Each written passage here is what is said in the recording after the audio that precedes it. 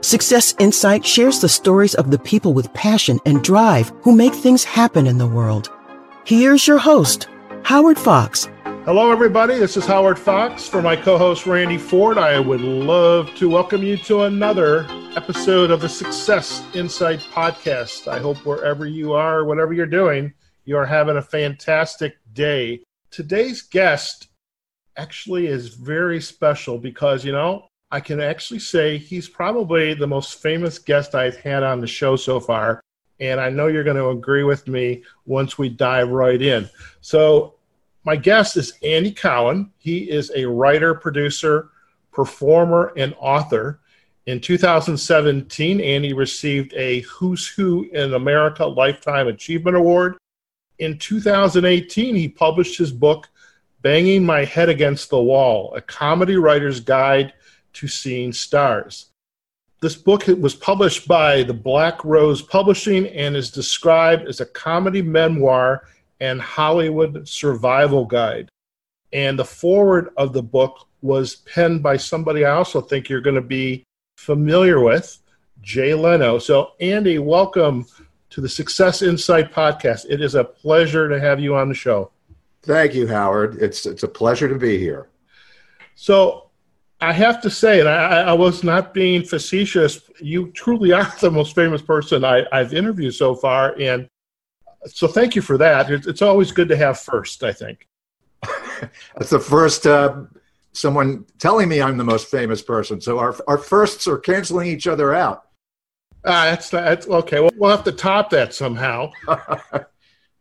When I was introduced to you in the book, and I started to dive into this book, Banging My Head Against the Wall, Comedy Writer's Guide to Seeing Stars. And it dawned on me is how does someone start off, as a kid growing up in a neighborhood and deciding, I want to be a writer, I want to be an actor, and the stories that go into who you became and where you are today. So, share with our audience just a little bit of background about how you became this writer, producer, performer, and author. And we would love to hear that. Yeah, it's funny.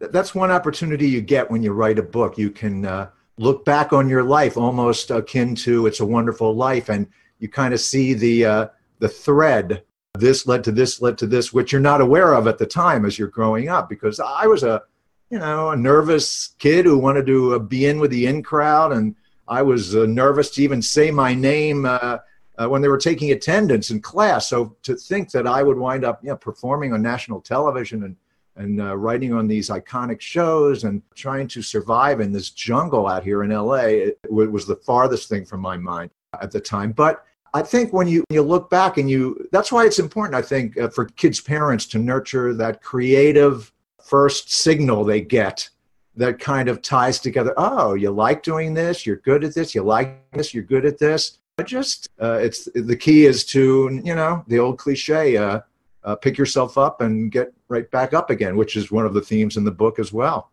No doubt. And I am curious, what was kind of the first inkling, perhaps not so much for you, but your parents are like that they said, oh, you like this, Andy? You want to continue to do it? Was it, just skits or an instrument? What was that? Well, as a kid, I used to draw and write creative books. As young as 10 and 11, I was drawing cartoons of, Johnny Carson or whatever, and doing my own little creative spins on it. I did a neighborhood newspaper as a kid. There was one issue before it folded, but I did the artwork, the cartoons, the headlines. You look back and all the creative projects in grammar school. I mean, it all had a creative bent to it. And I used to do impressions of my teachers and draw them as well, and kind of put it together. And I think my parents realized, well, when I went to grad school, a master's in broadcasting, it was kind of a delayed growth spurt, because college, I probably messed around too much as in my liberal arts degree of psychology. And that was the hippie era, and we were just experiencing all other kinds of things besides actual learning. But when I pursued the master's in broadcasting and zeroed in on, some aspect of this crazy profession, I got serious about it. And That was when I was thinking in terms of maybe news, which I started out doing, and other less crazy pursuits than comedy. But the comedy bug was always biting me. And I finally decided to do stand-up in my mid-20s in Philly. And then, unfortunately, I was hooked. When you were in college and studying the broadcasting, I mean, the first thing that comes to mind is like news broadcasting, Mm-hmm. AM, FM, and if you're lucky, you get to read the news or some promotional, that's available to you. But Mm-hmm. that's certainly not as exciting as, the types of entertainment that you ultimately ended up doing. And I think that the coming in through the comedy realm, doing stand-up, how did that come about? On the creative side, for that broadcasting degree, I was creating, producing shows with the rudimentary equipment of the time, of the mid-'70s. So it wasn't all straight news per se, but that is where I started when I figured, well, I guess that my first job should be in news, and I wound up in radio and TV news. But right around that time, and realizing this wasn't really satisfying me enough, the mini comedy boom started in Philadelphia. There was one club, Grandma Minnie's, and I mustered up the courage to go there on an open mic night, nervous as hell. And I figured I'd give it one shot, and at least I know I tried. And if I get laughs, it's gravy. And I did get laughs. If I hadn't gotten laughs, I would have saved a lot of aggravation and not maybe continued the crazy pursuit. But yeah, there was something about just doing my own stuff, communicating my point of view, my voice via comedy. It's such a liberating experience. Do you happen to remember one of the jokes you told during that open mic night? Well, I was doing my famous Walter Cronkite impression at the time. Yeah, in fact, this was they used to have the Western edition of the CBS Evening News out here in LA. I guess it's another feed. So my joke was, this is the CBS Evening News with Walter Cronkite. Good evening, I hear you for sure. Go for it. Wow, surf's up, and that's the way it is. The Western edition of the CBS Evening News. But I had this weird knack of being able to read anything a la Walter Cronkite. That's how embedded in my brain he was as a kid. And same with the Huntley and Brinkley. And well, I wound up doing Mike Wallace in my Cable Ace winning send-up of 60 Minutes called 6 Minutes, which is a whole other mini chapter in the book about how I wound up winning the Cable Ace Award. What a David versus Goliath slog that was. So when you started with the comedy, and how did you then kind of dive into, or I know it's shared a lot in the book, and we're most definitely going to provide a link back to the book, on Amazon. But I think the story of how you got into the comedy writing and doing the shows. Mm-hmm. How did that come about then? I was a big fan of the MTM era of sitcoms. Even to this day, I watch some of the reruns. And, Mary Tyler Moore, Bob Newhart, Phyllis, Cloris Leachman show.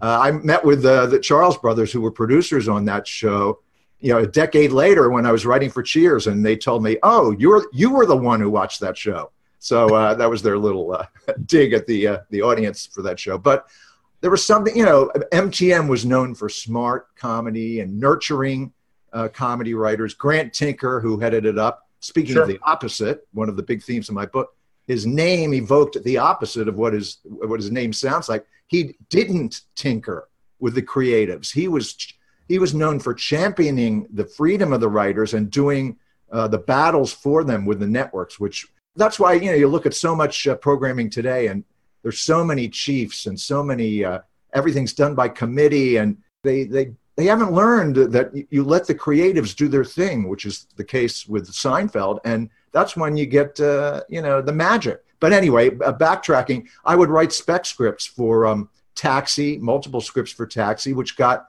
a lot of nice responses, short of a bite at the time. And so I was dividing it between writing spec scripts and then dabbling in stand-up back east, and then deciding to come out to LA versus New York. That was after I stormed in on Saturday Night Live and arranged a phony meeting with Lorne Michaels, which is told in the book. That's a whole other story. That was hilarious, by the way, that story. Oh boy, was I green, and was I hungry, and was I gutsy? Wow. I think as I was reading it, I was thinking that took some, for the sake of better words, cojones. You got that right. Unbelievable. Yeah, and then as I mentioned the book, I ran into him about 10, 15 years later at a party in LA, and I walked up to him and I asked him, "Do you remember a guy who stormed in on you?" And he didn't. So whether it happened all the time or not, I don't know. But so getting out to LA, for our audience, I mean, you're going to listen to the podcast. Hopefully you're going to go out and get a copy of this book. It's brilliant.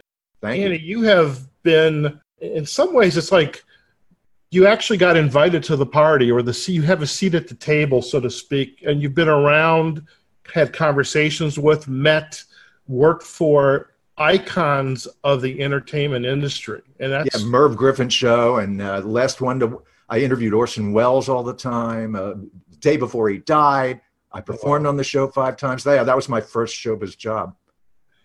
And what was it like working with those icons? I mean, you're still a fresh kid, moving out west, mm-hmm. and you're learning your trade, so to speak.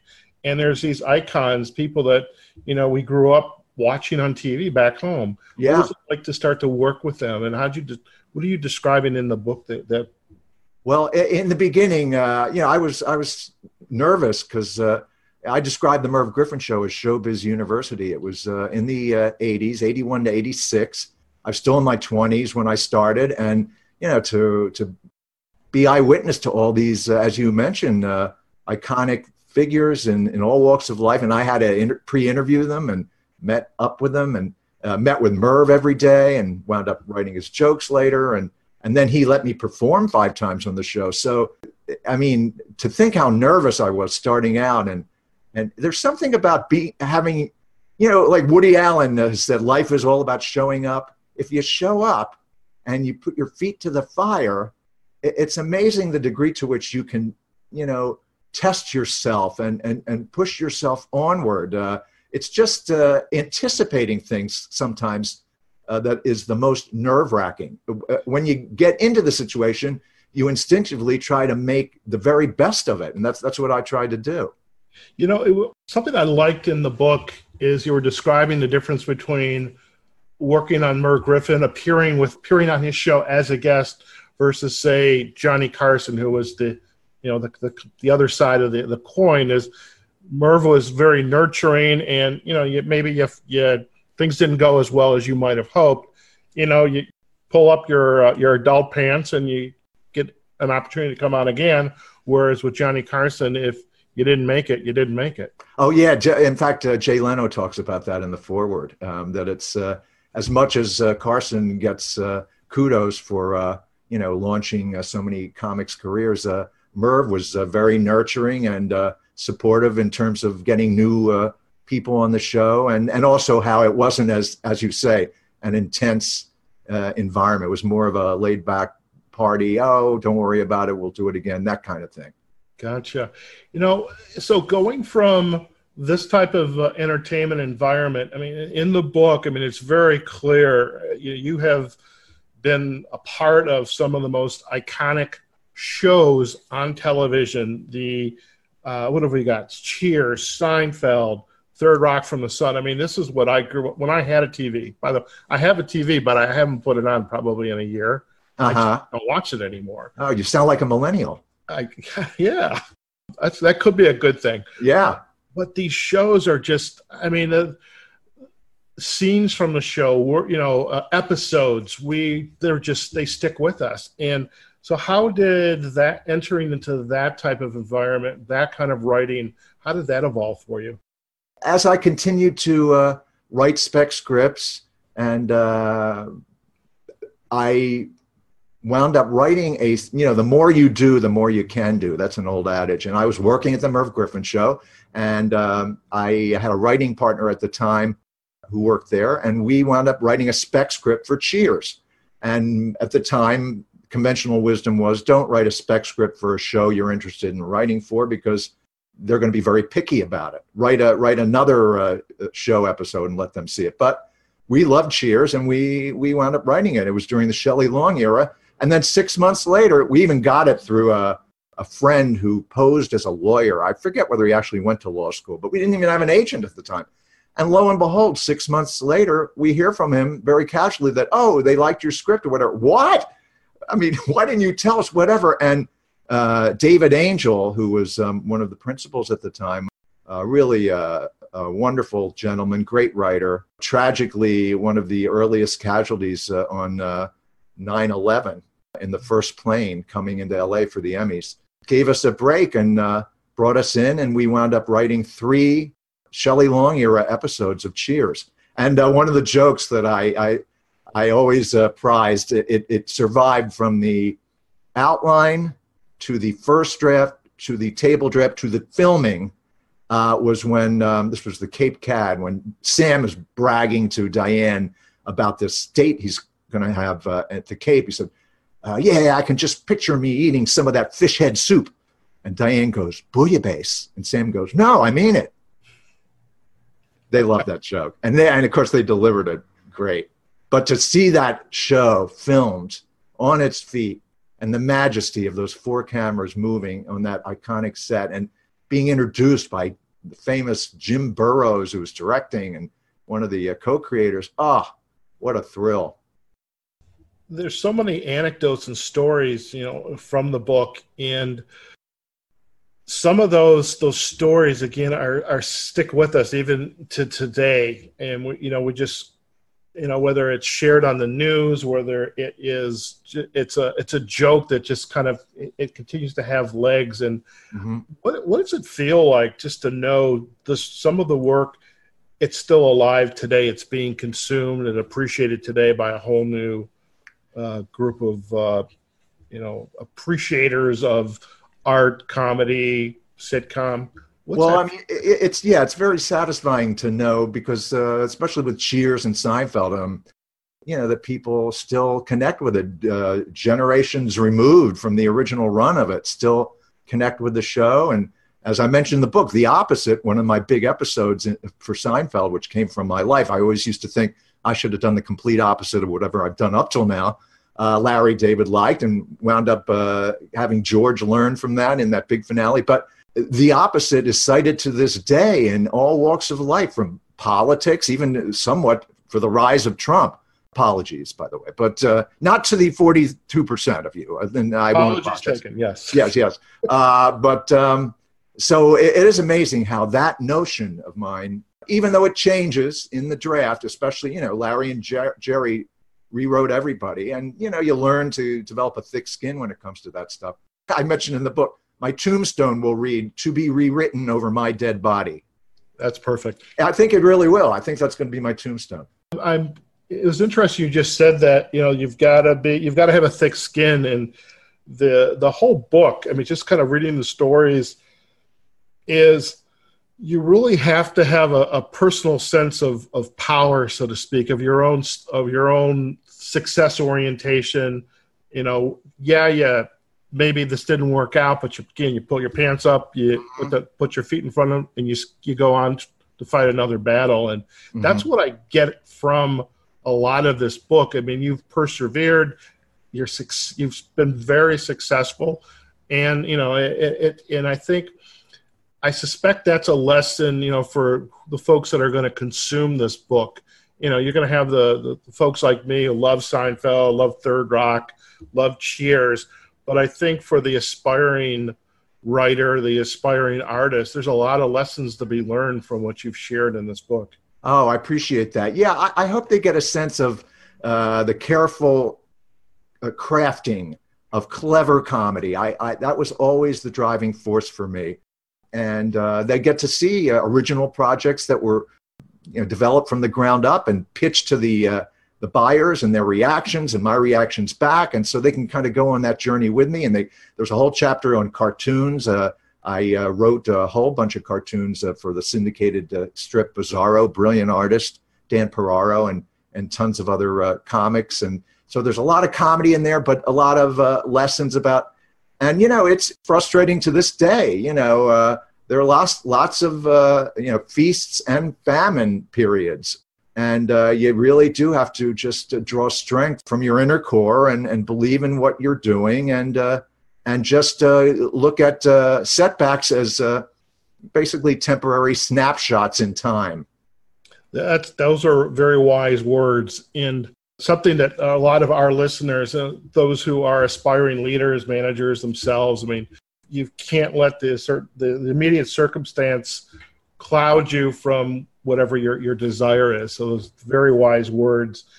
I'm curious too, in the book, I'm actually excited about this. If you'll indulge myself and our listeners, is there's some episodes in the book of Seinfeld that perhaps didn't make it onto the screen. And I was wondering if you could kind of talk through what some of those are. Sure. Yeah. I had a bunch.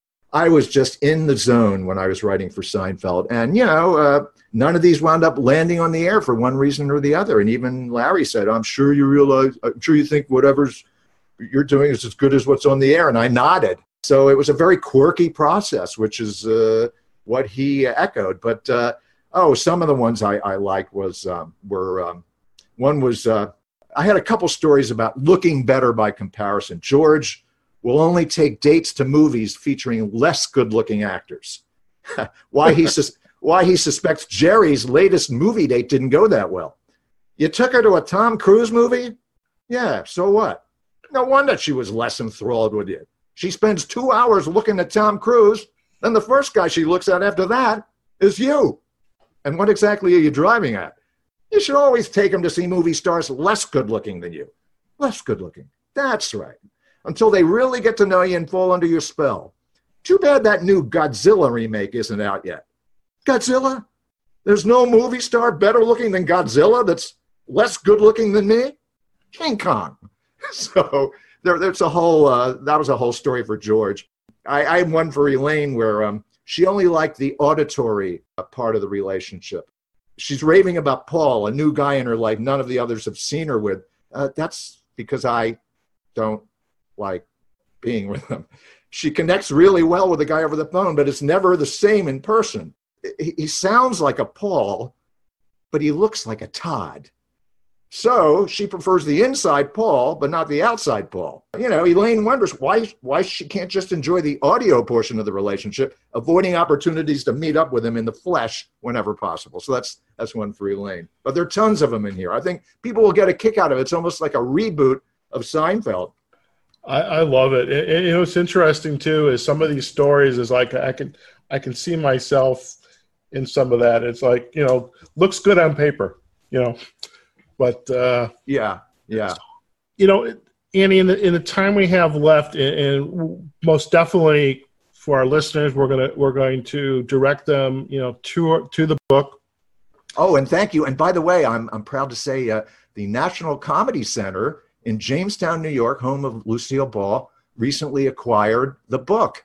So that was really a kick. Fantastic. And so if our listeners want to learn more about you, where would they go to do that besides obviously investing in this wonderful book? Well, yeah, they can go Amazon, Banging My Head Against the Wall, a comedy writer's guide to seeing stars. And then my website is www.andycowan.net. And they can see lots of samples of my work. And there's also a way to reach out to me via email. Fantastic. And you kind of alluded to it a few minutes ago about just kind of the resilience and picking yourself up. But is there a couple in the minute we've got left? Is there a kind of an insight to go that you would want to share with, whether it's, again, an aspiring artist, writer, podcast host, listener? What would you like to share? What additional piece of insight would you like to share for our audience? Well, in terms of outside influences or... when they write out that epitaph on your tombstone. Oh, right. Maybe there's a little byline underneath it. Oh, okay. Yeah. Under the, see, already my tombstone's being rewritten. See, my body's not even cold yet. And I'm just doing my part. Well, boy, you really have to be a fighter. You got to keep up the good fight. There is some school of thought that says, oh, maybe not everybody can pursue their dreams.